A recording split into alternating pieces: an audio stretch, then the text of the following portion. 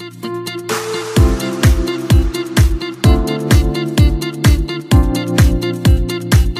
everyone, welcome back to our Mark series and welcome to term 3. How crazy is it that we are in term 3 of 2020 already, and over the next 10 weeks we are going to be finishing off our Mark series, and today we are going to be starting from Mark chapter 7 verses 24, and we're going to go all the way to chapter 8 verse 21. It's a hefty chunk of scripture, but it has a lot of common themes, and so we grouped this together, and I'm hoping that you're enjoying this series that is giving you a deeper appreciation for the person of Jesus, his teaching and his works, and I'm hoping that it leads you to response, which is what Mark seems to be really heavy as a focus. How are you responding to the revelation of Jesus? Well, let's start reading Mark 7 verses 24. Jesus left that place and went to the vicinity of Tyre. He entered a house and did not want anyone to know it, yet he could not keep his presence secret.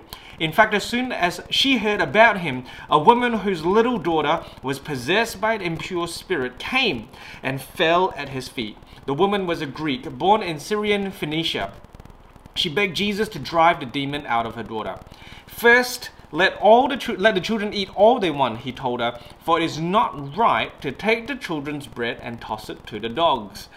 Lord, she replied, even the dogs under the table eat the children's crumbs.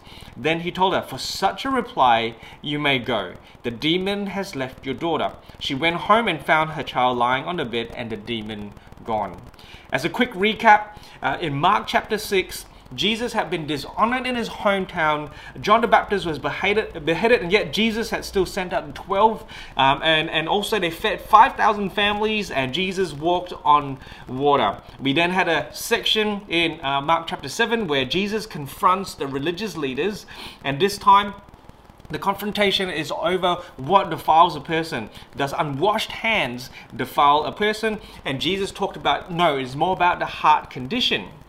And so that section serves as a turning point in Jesus' ministry, because we find Jesus now ministering to the Gentiles, or non-Jewish people.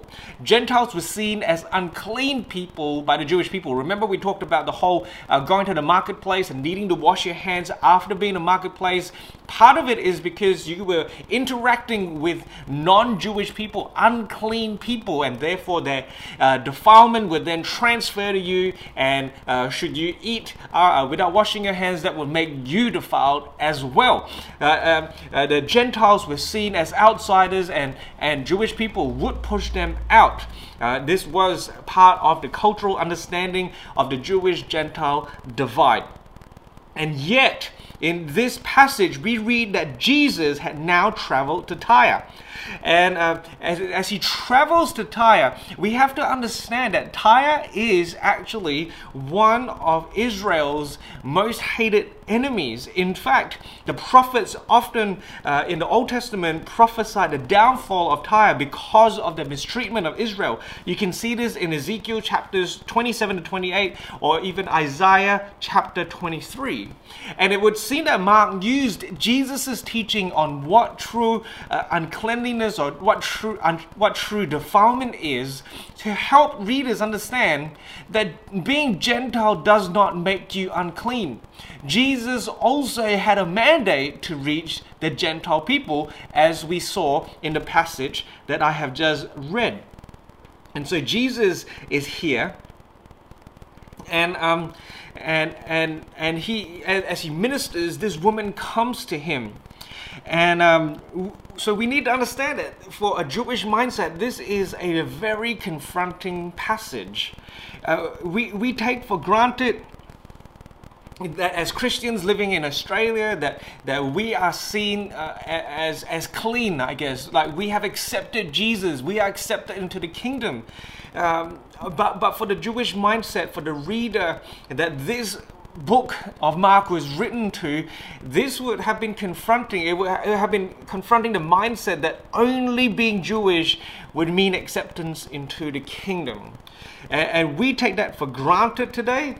but put on that mindset, that understanding that these people, as they were approaching Jesus, this woman, as she approached Jesus, she knows that she is an outsider. She knows that this Jewish man, this Jewish rabbi, should not be accepting her. In fact, the fact that Jesus was ministering in that region was highly confronting to them. And so this Gentile woman comes and begs for the healing of her daughter. Now this brings shades of, remember, Jairus bringing his petition for his daughter.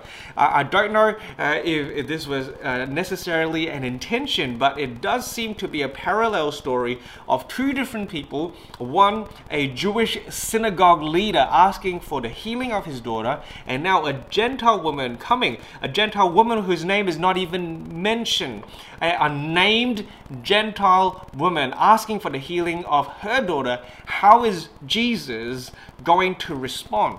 Well, very crudely, according to our modern understanding of Jesus' words, he basically calls her a dog. I'm not allowed to feed the dogs. That's what Jesus said, without feeding the children first. Obviously, here, the children are meant to be the Jewish people, and so she is the dog.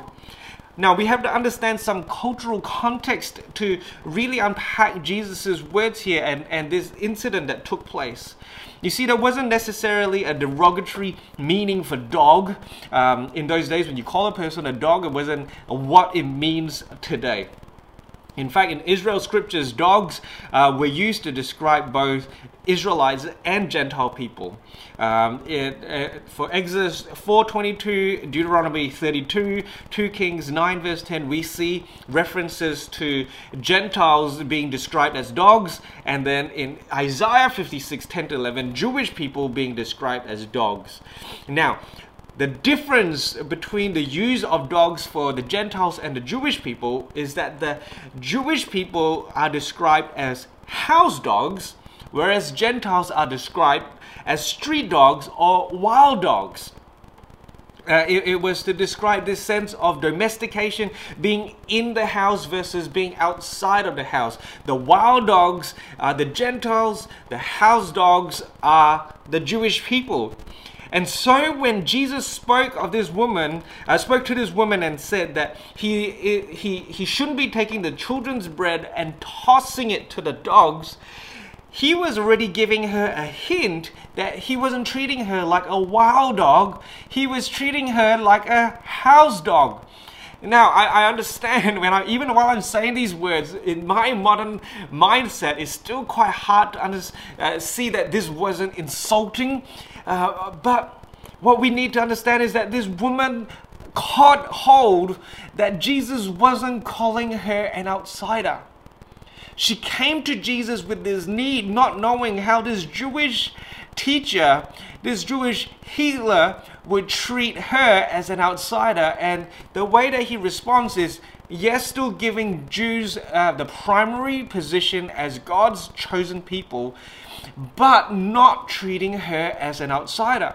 This would have been exciting for her, and she doesn't take offense. She doesn't push Jesus away and go, oh, fine, you don't want to help my daughter. In fact, she presses in and says her response, showing great humility and a great desire to see Jesus' healing take place in her daughter's life, and that is what she got. In fact, we see that Jesus says, because of your response, your daughter is well, for such a reply, for such faith. And this is something that I think that we need to understand. Sometimes with our understanding as insiders, our faith almost becomes a little bit cold. It becomes a little bit too easy. We become so familiar that God loves us and God will do things for us that we never truly activate our faith, our trust in God. Whereas when we see this woman approach as an outsider, we see a demonstration of faith. We see a demonstration of faith that moves Jesus to bring about a miraculous freedom for her daughter.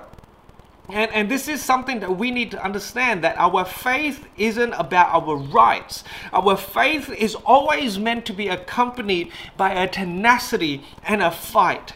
And again, bringing back the thought for us in Australia, that it can seem that sometimes we have this birthright into Christianity. We have this birthright into God's miraculous provision, birthright into God's unending and faithful love. But we also still need to activate a tenacious and a fighting faith. This woman realized that she was being given a foothold into the kingdom, access to the kingdom, which wasn't available for her previously. She responds humbly and she fights to trust that Jesus will do something, and she receives her miracle.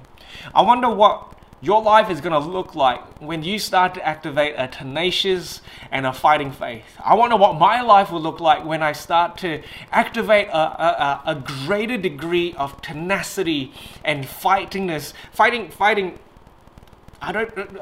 perseverance, I guess, in our faith. And we see this time and time again. Faith has this tenacity. Faith has this perseverance. What are you believing for?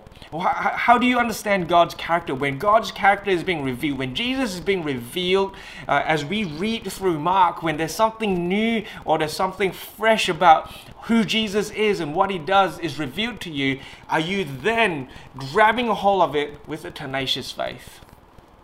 That, I hope, is a response that we are going to have towards the word. Well, let's continue. Mark chapter 7, verses 31 to 37. Jesus continues to heal in these Gentile regions. Then Jesus left the vicinity of Tyre and went through Sidon, down to the Sea of Galilee and into the region of the Decapolis. Remember the Decapolis, Jesus was chased out of the Decapolis because of the encounter with Legion. He had healed this man who was possessed with a legion of demons. The legion of demons went into the pigs jumped off the cliff, read it a few chapters ago. Well, Jesus was chased out, and so he kind of takes a roundabout way back into the Decapolis. Obviously, Jesus still had a mission for the people there. And that's very important for us to realize as Gentiles, that Jesus had a mandate to reach Gentile people. Reading on, there's some people brought to him a man who was deaf and could hardly talk. In some of the translations, he was deaf and he was mute. And they begged Jesus to place his hand on him. After he took him aside, away from the crowd, Jesus put his fingers into the man's ears. Then he spit and touched the man's tongue. He looked up to heaven and with a deep sigh said to him, I'm going to butcher this, Ephphatha, which means be open. At this, the man's ears were open, his tongue was loosened, and he began to speak plainly. Jesus commanded them not to tell anyone, but the more he did so, the more they kept talking about it. People were overwhelmed with amazement. He has done everything well. They said, he even makes the deaf hear and the mute speak. There's a very different encounter to the one with the legion, and they're very accepting of Jesus this time round. And Perhaps the man who was set free from Legion had actually really done the work of softening people's hearts towards Jesus. That is an amazing thing, that this man who only had one small encounter could possibly have affected the whole region and allowed them to be soft towards the revelation of Jesus. Wow, what could your testimony do in your world, hey? That is such a great thought for you to think about. But I do want to come back to this whole healing, because again, it seems that Jesus was doing something quite offensive. So this man who was deaf and mute comes to Jesus. The people brought him to Jesus, and note this, Jesus takes him aside. He doesn't want this to be a public spectacle. He wants this man to have this healing as almost a private encounter, and he touches his ears, put his fingers into the man's ears, and he spit on the man, and he touched the man's tongue. This whole idea of spitting on a person is really offensive, but there's a cultural understanding that we need to have here. You see, in Hellenistic cultures or Greek cultures, where the capital was, there's a clear record of spit being thought of as having spiritual cleansing properties.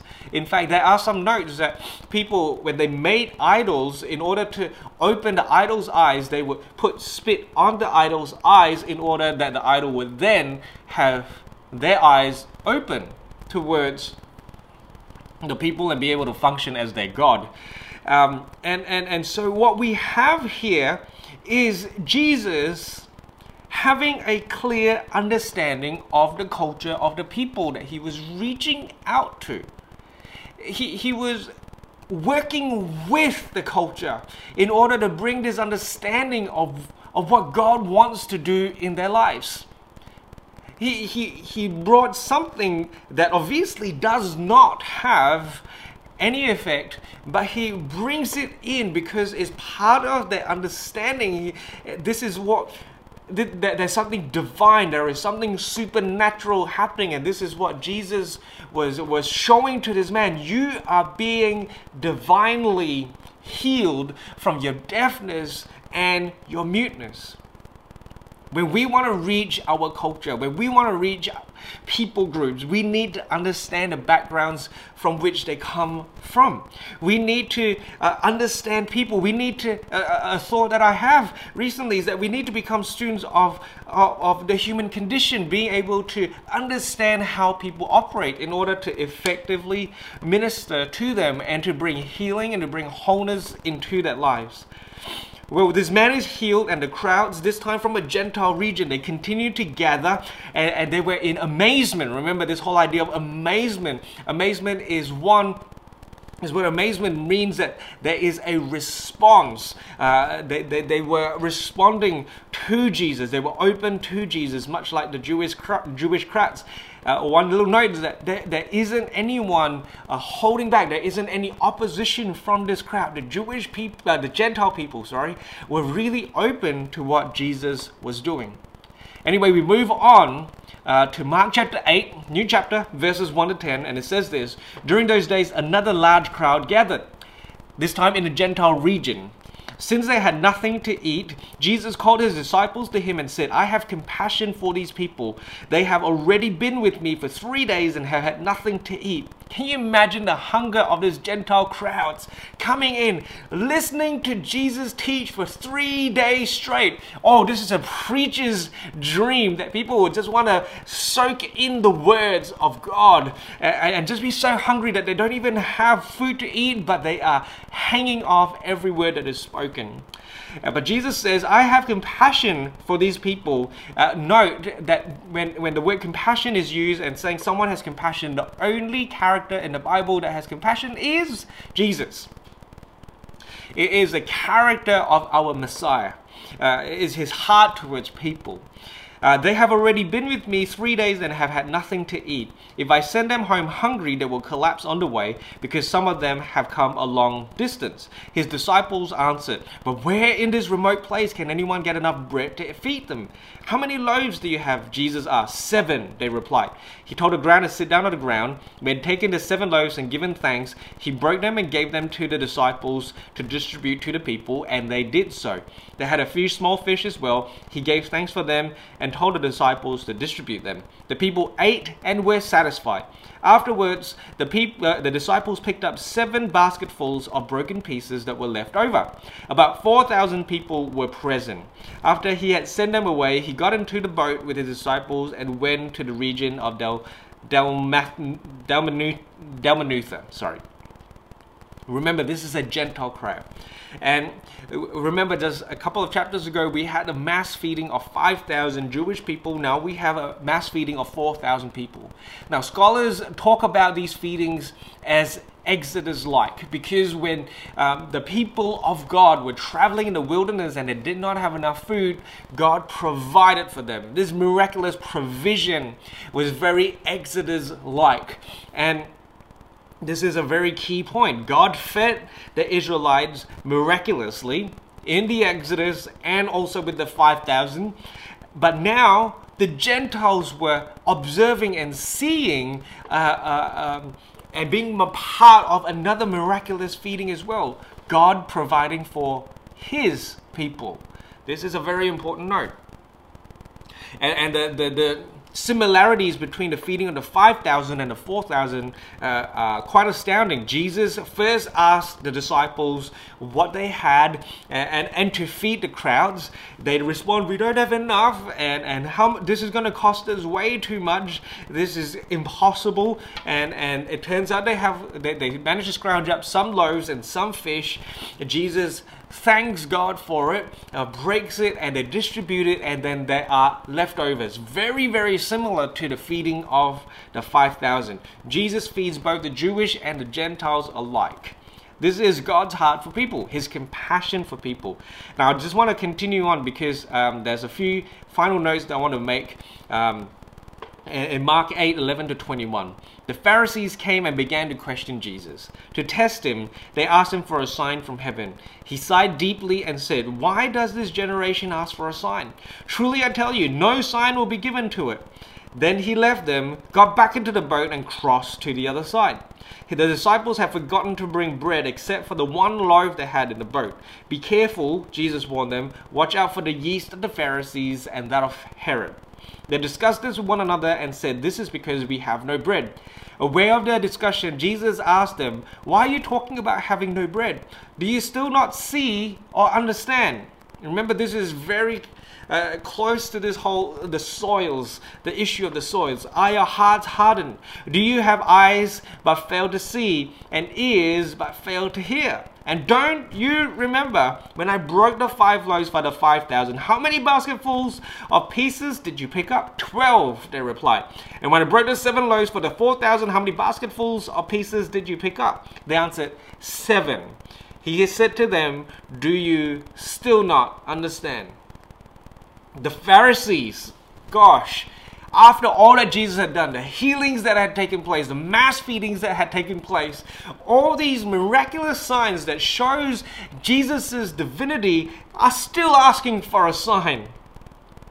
They did not get Jesus' deity, and yet the disciples in private with Jesus also demonstrate an inability to truly grasp Jesus' deity.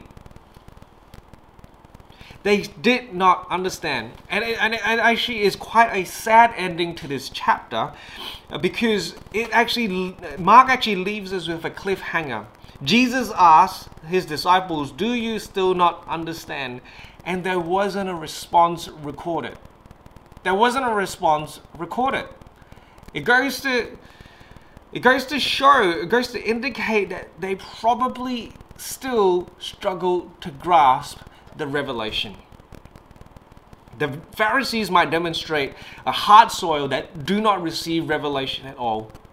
And the disciples possibly in this scenario show the soil that had thorns choking the seed.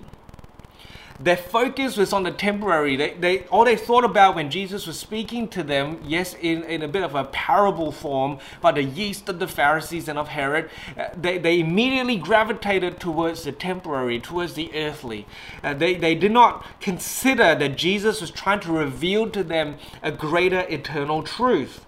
They thought that Jesus was caught up with the fact that they had no bread. And so Jesus goes on to teach them, come on, I have shown you in the physical that the lack of provision is not an issue for me. I am more talking about something that you have to be responsible for, and that is your heart. Because the yeast of the Pharisees is the teaching of the Pharisees. We understand that from the other gospel when they record this, the other gospels when they record this event in Matthew as well as in Luke. The gospel writers there explain that the yeast of the Pharisees is the teaching of the Pharisees. Jesus is able to teach, Jesus is able to provide, Jesus is able to do all of that. But we as disciples get to choose whether we are responding, what kind of teachings we are responding 2. The disciples got a first-hand experience and a first-hand view of all that Jesus was doing, and yet Jesus still needed to warn them of the teaching of the Pharisees. And I believe that in today's day and age, we need to be wary of the yeast of the world. We need to be wary of what teachings we are consuming from our universities, from our schools. I'm not saying not to get an education, but what I'm saying is, how does that teaching stack up to the teachings of Jesus? Do you even know the teachings of Jesus in order to be able to be wary of the different viewpoints and the different ideas that you're holding in your heart? Jesus uses the analogy of yeast, because yeast in a very small portion is what works through the whole dough and allows air to just puff up that dough. Even just a little tiny teaching that we allow into our heart from the world or from whatever other source can puff up and take place in our lives that stop us from receiving the revelation of Jesus. The same words that Jesus spoke to his disciples, I leave with you, I leave with myself. Do you still not understand? After all that we've gone through, after all that we've been teaching, do we truly understand Jesus? The Gentiles seem to receive Jesus with great open hands. The people of God who had this heritage, who had this long history of the law and the prophets and more of Jesus' ministry, did not understand. This is a bit of a warning. This is not a cuddly message. How do you understand Jesus? What kind of yeast are you allowing into your heart? Or are you allowing the truth, the whole truth of Jesus to enter into your heart? Remember that when we receive the seed from the true sower, when we receive the truth of Jesus, that's when we get to bear fruit. And that is my hope and that's my prayer for each and every one of us, that we are holding on to the truth of Jesus and allowing that to take root in our lives. Let me just pray and we're going to finish off for the session. Dear Jesus, I pray that you examine our hearts. I pray that there will be a softness for every person watching this message. I pray that there will be a softness in their hearts to respond to you, to allow your truth to really set into our hearts, that we can truly be fruitful, that we can truly receive all that you have for us. I pray against the cares and the worries of this world.